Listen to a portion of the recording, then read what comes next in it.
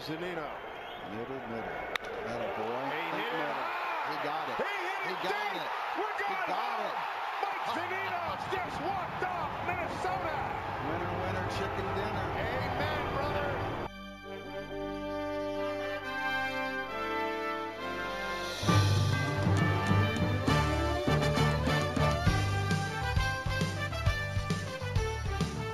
Hamels ready, 1-1. Good speed out there. Pitch. Deep drive, left center field. Get here, baby! Gone! A home run for Mitch Haniger.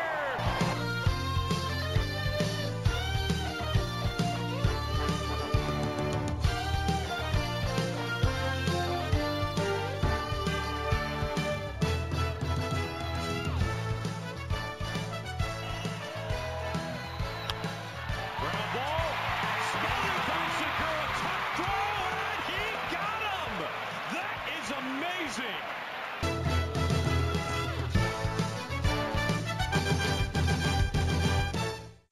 Hey everybody, welcome back to another episode of the Soto Mojo podcast. This is your site co-expert Colby Patnode coming at you as always with site co-expert Ty Gonzalez. Ty, how you doing today? Doing pretty well. Excited to get this podcast going. Yeah, so on today's show, guys, we're going to talk a little bit about something that we missed on the last podcast. Just a few hours before we went to record, Bob Nightingale of the USA Today tweeted that the Arizona Diamondbacks are expected to move major pieces off their 25-man roster. They would love to move Zach Greinke and would strongly consider moving Paul Goldschmidt. So if the Diamondbacks are in rebuild, we're going to talk about what, if anything, the Mariners could possibly pull away from them. And then after that, we're going to have a nice discussion on the Mariners' payroll, where it's at. They may not have as much money as some people think. They don't have as much as I initially thought they would. And we'll fill you guys in on all that. So, a brief podcast today, maybe. We'll see how long we ramble on for. But anyways, we'll start with the potential rebuild of the Arizona Diamondbacks. The team is going to lose Patrick Corbin and A.J. Pollock in free agency. Paul Goldschmidt's a year away from free agency. It kind of makes sense for them to push the reset button now. So, Ty, I mean, what are your first impressions when you look at the Diamondbacks? Do you see some potential matches? Not a whole lot. That is currently under contract for their team. I more see like their free agents as fits. Daniel Descalso, Pollock, Corbin. Looking at their roster, maybe David Peralta is the one that kind of jumps out for the Mariners, especially if they're going to be looking to cover a corner outfield spot this year. Another one is Alex Avila to perhaps supplement the backup catcher role. However, I believe Avila is making a pretty decent chunk of change. But yeah, more so, yeah, like I said, their free agents make a little more sense than the actual players they have on their team. The Mariners don't have the capital to acquire someone like Paul Goldschmidt, and Zach Greinke's contract is just too high of a hit for the Mariners to take on. So I don't think either one of those would even be a possibility. But yeah, I thought you brought up Zach Godley in your article the other day. That could be a fit. Robbie Ray, maybe. That would be really fun. I like Robbie Ray a lot. Maybe one of their bullpen guys. I don't know how much they're actually going to want to part ways with them. Maybe Boxberger, maybe Archie Bradley. That could be really really good way to fill out the bullpen. But yeah, just looking at it, I feel that it's more Corbin, Pollock, and Descalso who I think would fit the Mariners the most. in free agency. Sure. I think that's all fair. You mentioned Alex Avila. The guy's going to make $4 million this year. He had a 66 WRC plus last year. For you guys that don't know, league average is 100. So he was 34% below league average with his bat last year. But the metrics show he's a pretty good defender. He walks still a fair amount. His strikeout numbers are ridiculous. But he actually walks incredibly high percentage of time. And, he's just a year removed from hitting 264, 387, 447. It's the left-handed bat off the bench that, managers love to have. He's a good defender. You don't have to run Zunino out there every single day. I think Avila makes some sense. Again, money-wise, we'll see. You probably have to pay that down a little bit. But there are actually a few guys that I wanted to touch on for the Diamondbacks. So I guess we'll just get the big name out of the way right now. Paul Goldschmidt. He's a year away from free agency. Yes, he's a great player.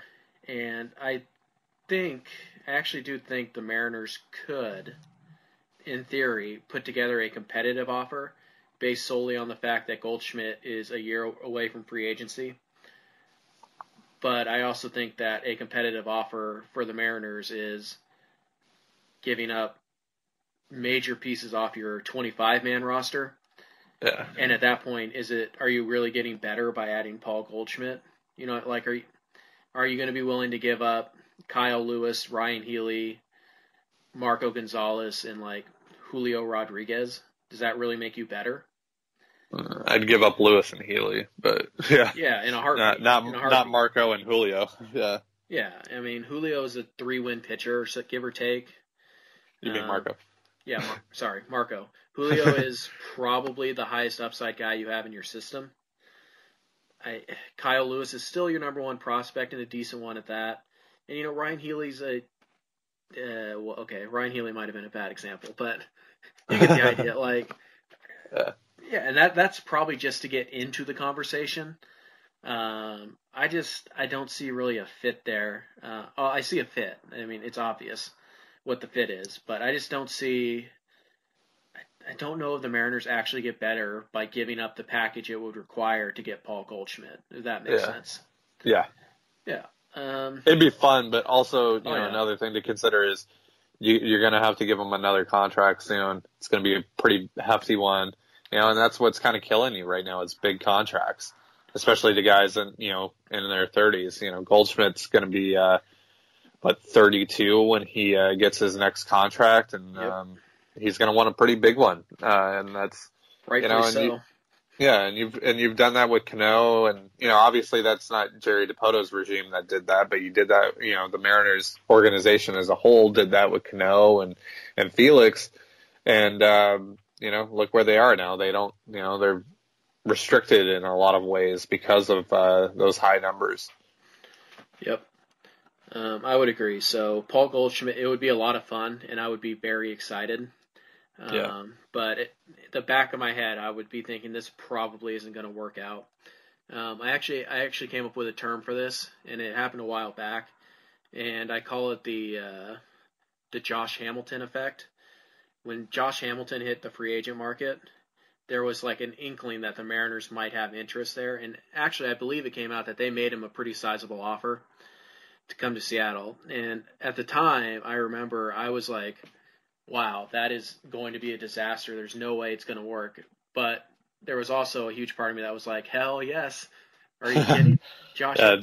So it's a name that I've come up with for a player that is a really exciting name and would be really fun to see play every day, but also probably doesn't make a whole lot of sense for you in the long term. And I've attributed that to Prince Fielder, Josh Hamilton, but I've missed on a few. I thought Nelson Cruz was going to be a prime example of the Josh Hamilton effect. And boy, was I wrong about that. So, but I feel pretty comfortable that Goldschmidt falls into that category. More exciting than I don't know if smart's the right word, but you get what I mean. Well, also, when you look at Cruz wasn't some, 10-year, $200 million contract. Right. Yeah, you can't get locked up in those contracts, and that's why Jack Zduriencik doesn't have a job.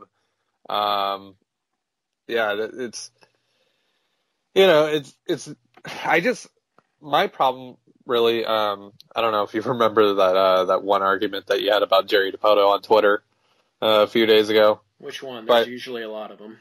Well, the one that said that you were defending Jerry constantly. Okay. I mean, I don't really see how, but okay. Yeah, I remember the one you're talking about. Yeah. So the problem with that is, and the reason why I cut Dipoto a lot of slack, Dipoto inherited such a bad situation. Yeah. Like, there's no way that you can trade Cano. There's no way that you can trade Felix. And, the farm system was just trash. And he did a pretty good job of selling off the few pieces that he had to acquire pretty good talent. I mean, Taijuan Walker, Ketel Marte became Gene Segura and Mitch Haniger. Yep. And he traded away Chris Taylor, but I mean, Okay. So that was a big miss, but that's the one that always bugs me. And I believe this guy brought that up. And it's just nobody in their right mind thought that Chris Taylor was anything more than a 4A utility guy. Yeah. Nobody. You can't find anybody anywhere that said Chris Taylor is going to be a star.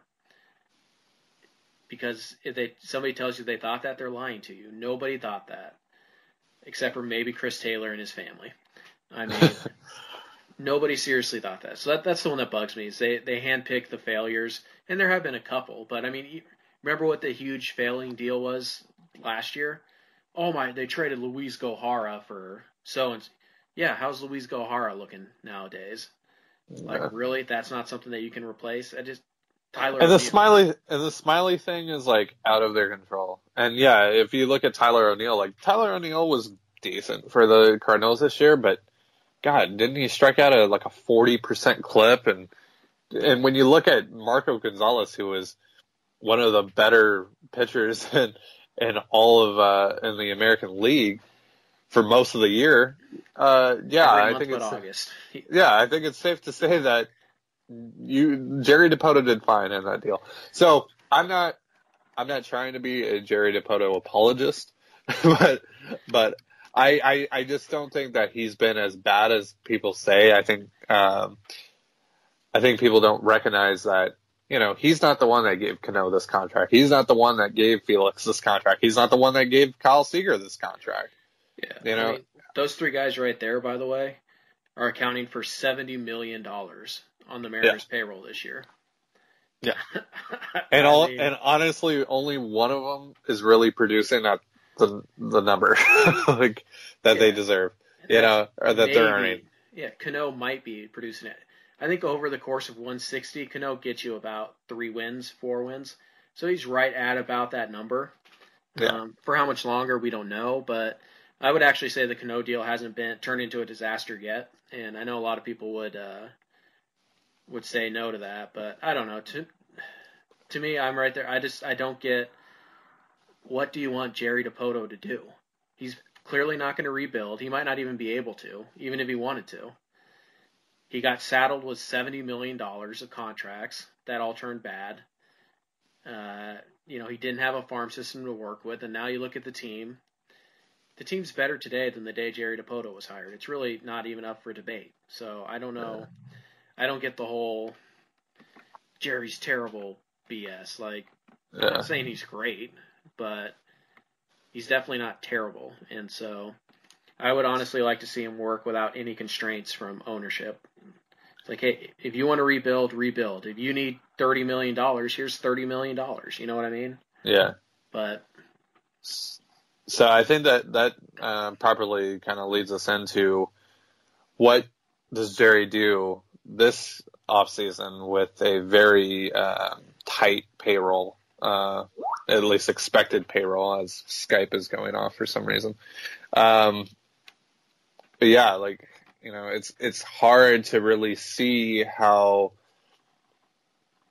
Dipoto can back up his word on creating a contending ball club, one that competes with the Astros and the Red Sox and the Indians this year. As both he and Scott Service claimed they wanted to build for this season in their season-ending press conference. It's really hard to see them making a lot of moves that put them in that same realm as those teams. Yeah, especially like you said, we were just talking about the payroll. So it's a nice lead in. Basically, Spot Track, you said, has them at $132 million entering the year. Yeah. Right. Well, and so you would think, and we at the website, and I think most people around baseball have been working under the assumption that the Mariners will be at or in the neighborhood of their payroll that they ended 2018 with, right? I mean, which is about 165, 170 million, give or take. Yep. So that's kind of been our working assumption.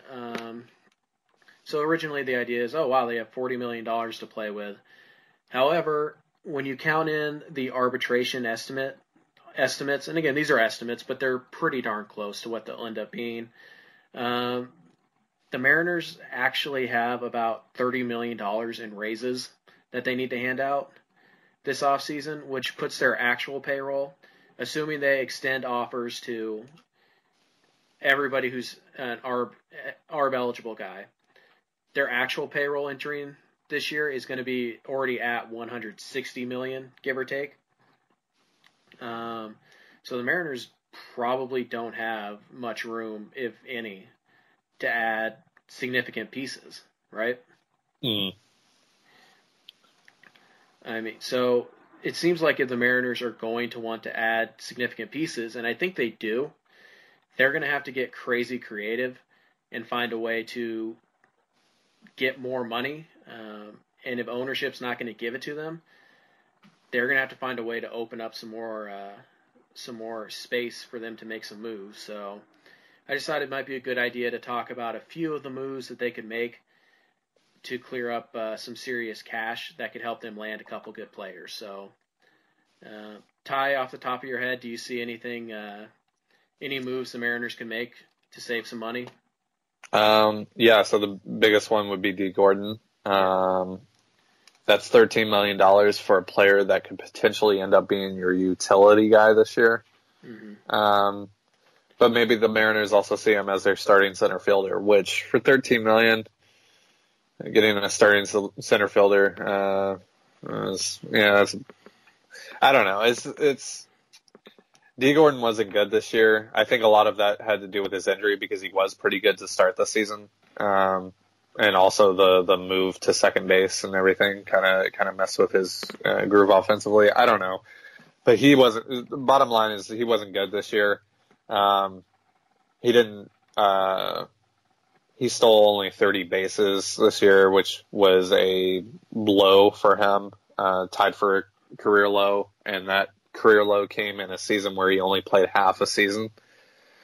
So I don't fully buy into his speed making that much of a difference. I just don't think that he warrants $13 million. And I think that he would have some sort of market out there. I don't think he would get anything that you gave the Marlins.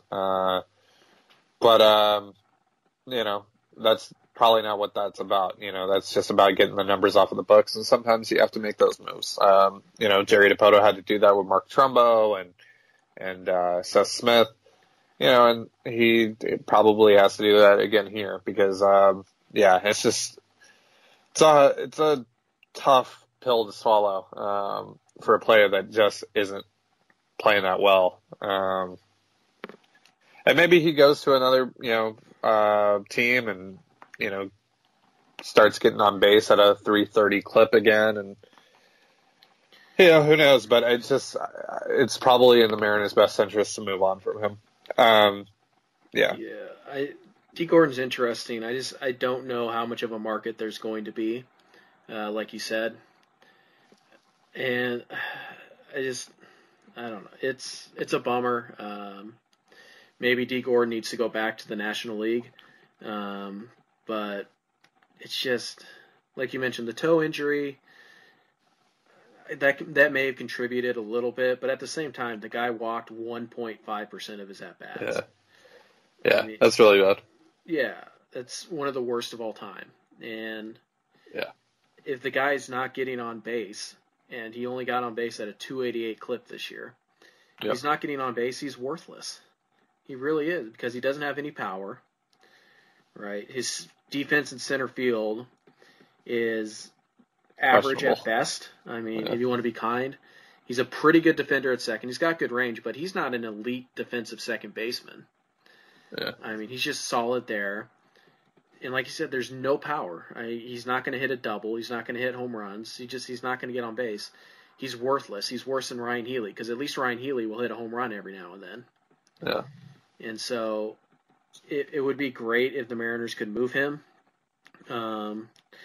You wonder if maybe instead of the traditional, you move him for, a C-level prospect just to get the money off the books. Maybe there's a Dee Gordon-like player on another team that you just swap contracts with. Nothing like jumps out to me, but if there's a starting pitcher maybe out there who's struggling a little bit, has a few years left on his deal, bloody. I mean, maybe there's a swap there, but I don't see Dee Gordon as really being valuable, and I don't know how much of that money you're going to have to eat to get something even remotely interesting. But I think there probably would be a market, like you said, just because I think some team would see it as an opportunity to buy low. And its name value. And it's a clubhouse guy who, is well-liked around baseball, and they'll see value in that. He's also club-controlled for 3 more years. Sure. Plays second base, shortstop. He has experience in the outfield. I mean, I think some team may bite on him. I think the Mariners would have to eat a pretty good chunk of the salary, but that might be worth it. I mean, if anybody wants to take him off your books completely, I think you do it, because with $13 million, I mean, you may be able to afford, like Charlie Morton now. You know what I mean? Yeah. Like, that might be the difference. And so if they do something like that, you have to look at the trade as, we traded Dee Gordon for this, but with the money, we also acquired this guy. And so, another thing to consider is that they can backload some contracts to take a little bit of the initial pain off. Right. Especially because Felix is coming off of the books next year. If you're going to get into a 6-year deal with like a Patrick Corbin, that goes past 2023. Well, Cano is off the books in 2023. Seager is off the books in 2021, right? Or 2020? 2021, I think. Yeah. So, backloading these contracts definitely is a possibility for you, even if it does put them over their payroll cap for this year. They might just see it as worth it because, you get this player and you can actually really afford them, over the next few years once those other numbers start coming off of the books. So that's a possibility. But yeah, you gotta shave off some payroll here one way or another. Probably anyone that's listening to this podcast right now is screaming at their phones or their computers that, Denard Span is one of the most obvious names. Let's trade him. In Colby's projection, that doesn't include Span, and his $12 million club option. Right. So if you pick that up, you're going to be basically at or just above where the Mariners ended this season already, payroll-wise. And so to decline his option, it'll still cost you $4 million. Yep. So the best course of action is to pick up his option and trade him and at least shave off $4 million off of your payroll. But that's not going to swing things really one way or another. That we talked about Alex Avila. That would afford you Alex Avila. Yeah, I think part of the thing is, I think part of the Svan thing is that I think if you did pick up his option, I think you could trade him. I think there might be. Oh, I definitely believe that you can trade him. He's coming off a very good year at the plate. He's played in the American League and National League. He's only got a year left on his contract. Yeah, and $12 million is a pretty good deal for how well he's played. I think you try to do right by the player there, and he has expressed a desire to go play on the East Coast.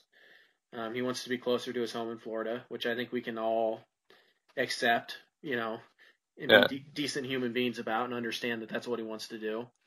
Yeah. And so you kind of start looking, though, at teams that might have interest in him at $12 million a year. I see Atlanta. Atlanta maybe, but are they going to want to go young in the outfield? Maybe, because Span's not a great defender anymore. He's okay in a corner. Yeah. But he's a really good hitter.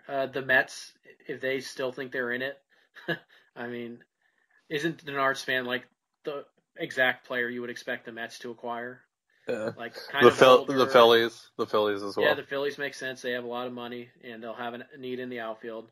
The Nationals maybe even make a little bit of sense. He's played with them before, so yeah, familiarity. I think there's some teams, the Red Sox maybe. I don't know how long the Blue Jays and Orioles are planning on being down, but the Orioles are pretty stupid. They might trade something for him. So, I mean, the thing with Span is he's a good surplus option. So if you have the money to just go out and add like a really good bench guy that will play maybe 110, 120 games for you, Span's kind of like that perfect player. If it's for a team that's like the Red Sox or the Yankees or, the Phillies or the Braves, teams that have money and will look to contend next year. That's a good option. Yeah. A team like the Braves, who's probably going to lose Nick Markakis to free agency. Yeah. Span makes sense in that he can replace Markakis with the bat and also that kind of that veteran leadership role of a guy who's been there, he's done that. And I mean, I think the funny thing is that we're all talking about Denard Span like he's some like 42-year-old, he's not David Ross. I mean, he'll be 35 years old in February, at the end of February. So, I mean, the guy's still got some good baseball. I think you can probably find a trade partner. You may have to attach a prospect to him. Not a significant one, I don't think. But, I mean, I think you probably attach a guy like, I don't know. You attach a guy like Jake Joe and Chia. Yeah. I mean, somebody who's just Max Posey as like a lottery ticket. And I think you can get something back that might actually help you this year. I mean, maybe like a backup catcher or, a left-handed reliever that you could use, something like that. I think you can get something for Span. All right. I know this kind of goes against our plan, but I just thought of this, and so I wanted to ask you. Okay. If there is one player from this last draft class that you would trade, who would it be? That you think actually would have some value in a trade? That I, as the Mariners, would trade? Yeah. Like from this past draft class. Okay. So you got like the Cal Raleighs, the Josh Stores. Logan Gilbert, yeah. Yeah. I think using a combination of upside and what he can probably get me and all that stuff, I think the answer is Cal Raleigh. Yeah. I think he's a pretty intriguing prospect. He had a really good year. Yeah. The guy's, he's probably going to hit. He might be a catcher, probably not though. 149 WRC plus in 38 games with Everett. Pretty good. He was a college performer. He's probably going to move pretty quickly with the bat, and I think he might be able to net you something of value. Again, it might be something like a left-handed reliever, but that does have value, and it has value today as opposed to 2 years or 3 years from now when Cal Raleigh's up at the big club. So I think Raleigh is maybe a guy like Joey Gerber, kind of the fast-moving relief type. But I would say Cal Raleigh is probably the guy I would move. Yeah, I would agree with that. Raleigh is it's a really interesting player. Honestly, I kind of want him to stay in the Mariners organization though. Sure. I think, especially if the team were to move on from Evan White as their first baseman of the future, Raleigh could potentially be first base type for them over the next few years. Sure. But obviously, that's hypotheticals, and you can't really predict the outlook of a team for even 2 years from now, especially the Mariners with with how active Dipoto is every year. But yeah, it's Cal Raleigh's a very interesting player, and the other name that I could see, maybe Josh Storrs. He's interesting. Had a pretty good year. Was kind of one of those sneaky good players in college. Just not a lot of people talked about, but he had a really good year for Louisville, and Yeah. I don't know. Yeah, Cal Raleigh's the guy that you might be able to include in a deal that gets you somebody like a guy that we briefly mentioned earlier in the podcast, Zach Godley. I mean, yeah, Godley's an older-ish guy. He's going to be 28, 29. He's not a number one. He's probably a number 4 or 5, but there's some decent upside there. I could see a guy like Raleigh getting you a guy like something similar to Zach Godley. I mean, I think it would cost a little bit more than Raleigh, but Raleigh could definitely be a really good piece in a trade that nets the Mariners something of value. I do believe that. So yeah. So, anyways, jumping back to the payroll situation, one of the things that I'm seeing, and it has nothing to do with trades, would be the arbitration guys. For me, because of where the Mariners sit, if I cannot find a trade for Nick Vincent, I am not tendering him. I'm definitely, no matter what, not tendering Erasmo, Justin Grimm, Chris Herman, or Ryan Cook. If you take those 5 guys right there and you don't tender them a contract, that saves you $12 million, roughly. Yeah. $12 million is, pretty good player. And, and that's not to say, like, a guy like Chris Herman, I would absolutely want back at like $750,000. Yeah. Not 1.5. And Grimm, I mean, on a minor league deal, sure. Cook, same thing. And these aren't guys that you just don't want on your team. It's just you have to try and cut cost, and freeing up $12 million for a bunch of players who are, let's be honest, they're replaceable, pretty easily replaceable by guys you already have in your system. Really, I think that's probably a way that you almost have to go. Yeah. I think there will definitely be deals out there for Vincent and Erasmo. Yep. So I do think that both of those guys will be traded this offseason. I don't know, because it's interesting though. Is like for a guy like Erasmo, Uh-huh. you're going to get so little, and you're probably going to have to eat some of the contract. Not a lot. You might only have to eat $500,000 of it. But you're going to get so little back for him. I wonder if maybe it isn't better to just not get anything for him and get all of that money that you were going to pay him back. I think a team like the Blue Jays would take all 4.5. Honestly, I don't think $500,000 would be a huge concession. I don't know. And then as for Vincent, the 2 teams that really make sense for me with Vincent are the Cardinals and the Brewers. So I would look at those 2 teams as potential landing spots for him. Here's just a random deal that I just kind of thought of. Would you trade? This probably doesn't solve anything, but it might. Whatever. Anyways, I'll just float this out there. Sure. Would you trade D. Gordon and Nick Vincent to the Cardinals for a guy like Jed Jerko or Dexter Fowler, like somebody who they have a problem with, but you might like Jerko's a pretty decent second baseman. And for most of his career, Fowler's been a pretty good hitter. So I don't know. Is that something? Maybe like the problem there is, I mean, how much money are the Cardinals going to eat on that? Like, because that doesn't really help you payroll rise, especially if you add Fowler. Fowler's making 14.5. Jerko's is set to make 13 next year. So payroll wise, it doesn't really help you. I don't know, $2-3 million. That's not nothing. I mean, yeah. But I mean, look, I know because people like to think like, what can I buy for $2 million? Instead, you should be thinking, what can I buy for an extra $2 million? Like, I can go $14 million on this guy. Well, if I have an extra $3 million, I'll go $17 million on him. You know what I mean?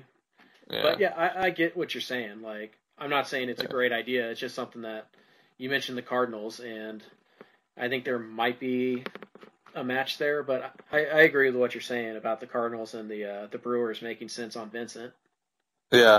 So the biggest thing on the payroll though is obviously what are you doing with Nelson Cruz? That kind of has the biggest effect on the payroll outlook. Cruz, I believe we talked about this on the last podcast and determined that Cruz is probably going to cost you no less than $14 million this year. Mm-hmm. I would love to have him back, and I don't think there will be a huge market for him. There might only be one other team other than the Mariners that will be interested in him, and that's the Astros. Right. Or at least a team that he would be interested in, because I can't see Nelson Cruz finishing out his career on a bad team, or one that projects to be a bad team. So, hey, by the way, the Houston Astros might be a pretty decent fit for Denard Span. That's true. Yeah. That is true. Just thought of that. Anyways, go ahead. He hit pretty well down there too this year. So what do you do about Cruz? Because your projection is before Cruz, right?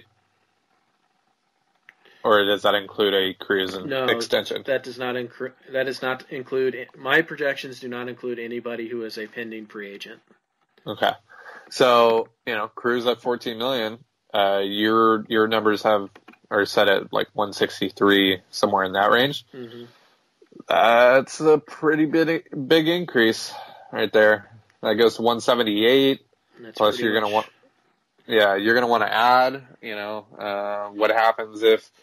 What happens if you pick up Span's option and don't really find a trade that you like? It's hard to really work through this because like Colby said at the beginning, we really thought that this team had a lot more money to work with, and come to find out they don't. It's just hard to see how this team can. Retain Cruz and go get a starting pitcher that really, shifts the outlook of their team. It just, unless there's a huge uptick in payroll, which I don't think there will be, but there should be. Yep. I don't see how they can do this. Because the only way for them to compete right now is to spend money. They don't have a lot of talent waiting in the wings. Evan White is a nice player. Kyle Lewis is a nice player, but those guys probably aren't going to put you over the hump. And it's hard to see. It's hard to see how this team competes this year. But even if they backload contracts and whatnot, that's still you're gonna pay for it down the line, man. That's how those work. Yeah, and it's still going to affect your payroll in a great way, because even if you backload a Patrick Corbin contract, for example, you're still probably paying him $19-20 million this year. Yeah. So that's, that it's not going to help you in these great ways. it might help in like other situations, like on a, I don't know. It's hard. It's hard to, and that's why we're not the GM and, or we're in a MLB front office right now. Cause, they obviously know a lot more than we do about their books and, how they, can, manage everything. But right now, just on the outside looking in, doesn't look great. Yeah, it certainly doesn't. That does lead me to two thoughts, though. One is the Mariners are going to have to be very creative with their trades, and I think they're going to have to use the trade market more than ever if they really want to compete in 2019. And I think, if there's one thing you have to say about Jerry Dipoto, it's that the dude is very creative in his trades. So I think maybe that's a good thing. And the second thing is that maybe this lends more credence to the idea that the Mariners don't see 2019 as their year, but they may see 2020 as their year. Yeah. There is a great free agent class for starting pitching in 2020. And you're going to have $28 million. You're going to have between Felix Hernandez and Juan Nicasio, you're going to have $35 million off your books. And that's, and that, again, you have to account for arbitration and all that stuff. But, I mean, $35 million can buy you two really good players. Yeah. Edwin Diaz is sitting in arbitration next year, though. That'll be interesting. Yeah, I mean, he'll probably be around $2-3 million first try around. Yeah. But yeah, this also lends to the idea, though, of like, do you trade James Paxton? Like, if 2019, if you decide that with our payroll flexibility the way it is, we cannot legitimately do this in 2019, but we might be able to do it in 2020, then you have to trade James Paxton. You have to. Yeah.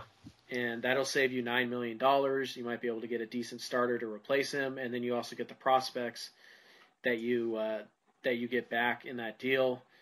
I mean,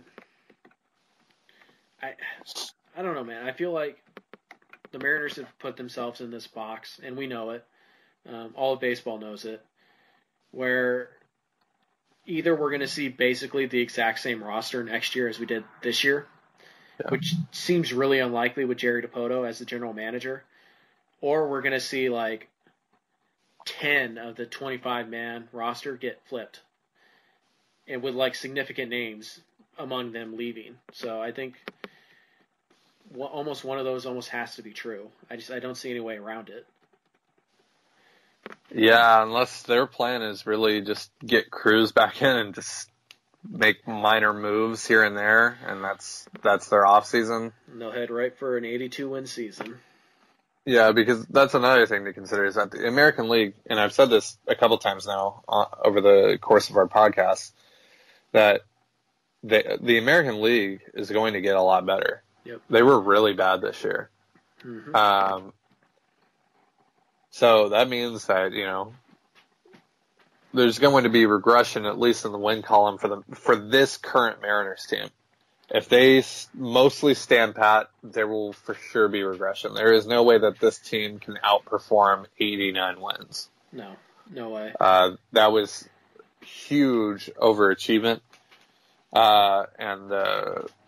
It's just, even if let's say Felix bounces back and becomes a league average pitcher, and Kyle Seager comes back and hits 260 again and gets on base above 300, etc.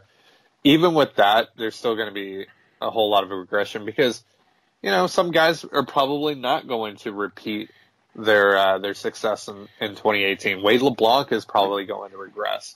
By the way, there's a pretty decent chance Mitch Haniger regresses too. And that doesn't mean he'll be bad. It just means he won't be a 6-win player. Yeah. I mean, he can still be a really good player and regress. I mean. Yeah. So, maybe Paxton gets hurt this year, significantly. There's a lot of things to look out for, and I just don't see how this team exceeds 80 wins next year where they currently stand.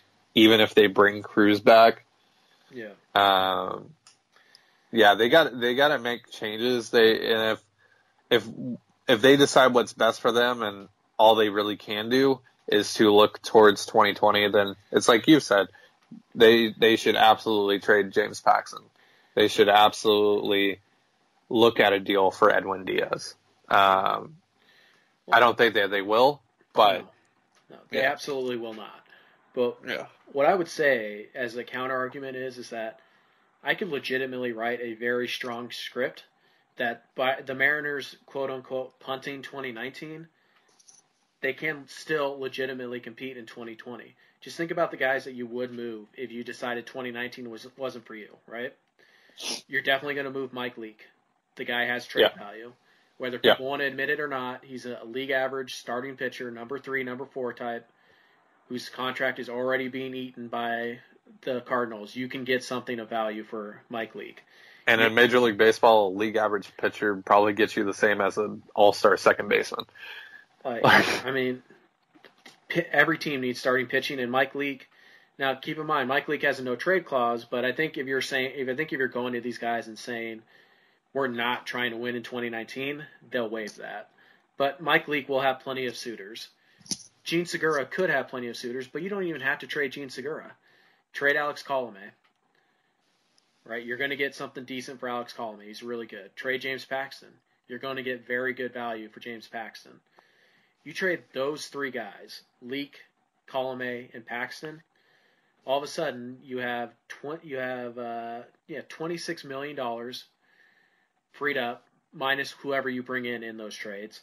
You have a new pool of prospects who are either going to be very close to the majors, young major leaguers themselves, or very good trade chips for next offseason. And you or even this offseason. Yeah, and you still keep Gene Segura, you still keep Mike Zunino, you still keep Mitch Haniger, you keep Marco Gonzalez, and by the way, Felix Hernandez and Juan Nicasio's contract come off the books next year. So it is very easy for me to envision a scenario where the Mariners, if they truly, to me, the best thing the Mariners could do is say, we are not competing in 2019. We're not going to tank. We're not going to get rid of everybody. But anybody who may or may not help us in 2020, or we can maximize their value by trading them now, is gone. The Mariners could enter next offseason with $50 million in a brand new team full of young players. I mean, by trading 3 guys. And 4 if you count Edwin Diaz. Like, you can keep Diaz if you want. Or you can trade him. And I think you could legitimately trade 4 guys and set yourself up for 2020 and be contending by then. You take 1 year back, trading 4 guys, and you're a contender in 2020. I think you can do it. Thoughts? Yeah, I think that's the best way to go about it. I think it's the most viable path for them to take. If you're not going to do anything with these guys, why keep them? Yeah. It's just, that's not to say trade everyone. As much as I love the idea of trading, Edwin Diaz and getting some type of Aroldis Chapman, Andrew Miller, return. They're not going to do that. And being more realistic, I could see them, actually trading James Paxton. I could see them trading Alex Colomé. And I think that's their best option, really. And I think Jerry Dipoto knows that. You said you mentioned how creative he has been. He hasn't been shy of trading away names in the past. And, he's a very forward-thinking general manager. At least he says he is. And, I think that would be best put on display by trading James Paxton. It's not going to be a very popular trade amongst the casual Mariners fan base, but it's probably what's best for them moving forward. Yeah, man. I don't know. I really do hate that argument, but you're totally right. You're going to have a tough time explaining that to you. Who gives a crap? Yeah. I mean, like, really? Like, No, I'm just mentioning that because it's what you're going to see on on Twitter. It's like, oh, yeah, same old Mariners get somebody good and then they trade them. So, yeah, that drives me nuts, and you see it in every sport. Like the Seahawks will sign somebody, and they're like, oh, the Seahawks have never signed a good free agent this position. This is going to suck. It's like, you don't know that. These are two completely different players, two completely different front office. You don't know that. And that type of logic drives me nuts, but you're absolutely right. It will happen. Like, there's no way it won't happen. And you could trade James Paxton for the 3 best prospects in baseball, and you'll still find Mariners fans. Typical Mariners. They get somebody good, and then they trade them. It's just like... And that's every sport, that's every fan base, that's, but there's no fan base that's more tortured than the Mariners, really. Maybe the Cleveland Browns, but, A lot of it with Mariners fans, though, is self-imposed. Like, yeah. I mean, dude, I get it. I really do, and I understand it. I've been right there with you all these years, suffering through I was actually at the last Mariners playoff game at Safeco Field. I was 9, like, so I feel your pain, trust me. Yeah. But it's like, come on, man. I don't know. I swear there's a pretty good chunk of Mariners fans who are never happier than when the Mariners are failing. It makes them happy. And it's like, what's the point of even watching? I don't get it, but whatever. Yeah. Whatever. So, we'll see how it goes. It's just hard, because I really did going into this offseason, I really did expect them to have their most active free agency period of Jerry DiPoto's regime, and now I don't see it as that as much now that we've taken a deeper dive into the payroll expectations. It's just really hard to see how they get better for this season. I do think that there are moves out there that make them better in 2020, 2021, etc. But yeah, it's really hard. It's really hard to see. Yeah, they might be screwed in 2019 no matter what they do. Yeah. And if that's the case, then you should absolutely trade Leak and Colomé and Paxton and go on your merry way. But we'll see what they decide to do.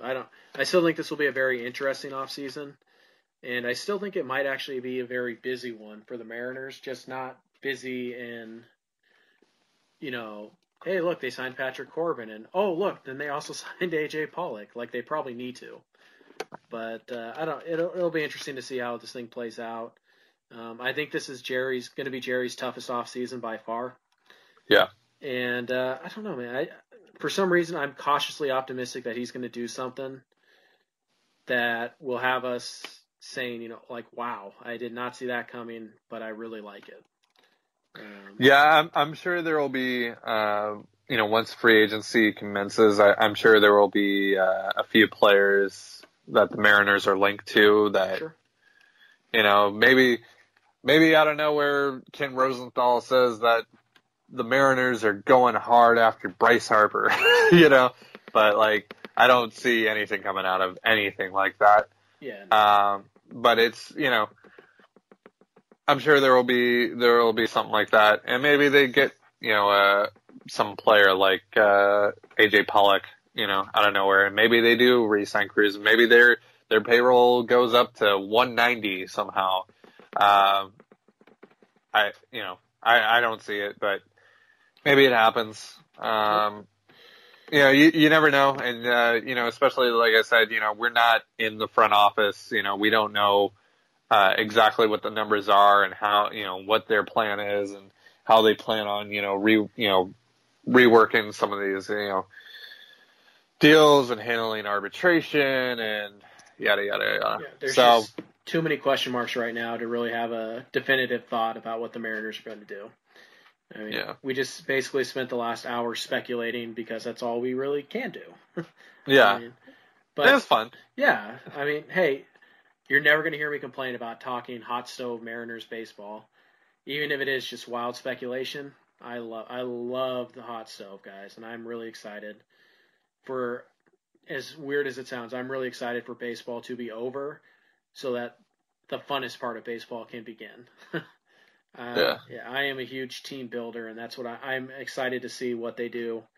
And, there's a pretty good chance I end up hating it, a lot like I did last offseason, but I'm just excited to see what they come up with. And I know I'm going to have a lot of fun this offseason regardless. So Yeah. And hey, even if last year was a very disappointing offseason, they did build a team that won 89 games. And, yeah, no matter how you look at it, they did win, 89 games. And, they all that count, is something. man. Yeah. Yeah. And that's something to hang your hat on a little bit. But, you still didn't get into the playoffs. And, that's their goal, is to get into the playoffs. And that seems to be their goal for 2019. And if that is their goal, hopefully they have an actual solid plan to do that and don't just half-ass it. We shall see. Yeah.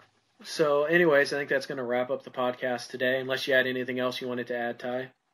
No, I think I'm good. The playoffs have been pretty exciting, pretty interesting. It looks like our predictions from the last podcast might actually come true for the World Series picks with the Red Sox and the Brewers.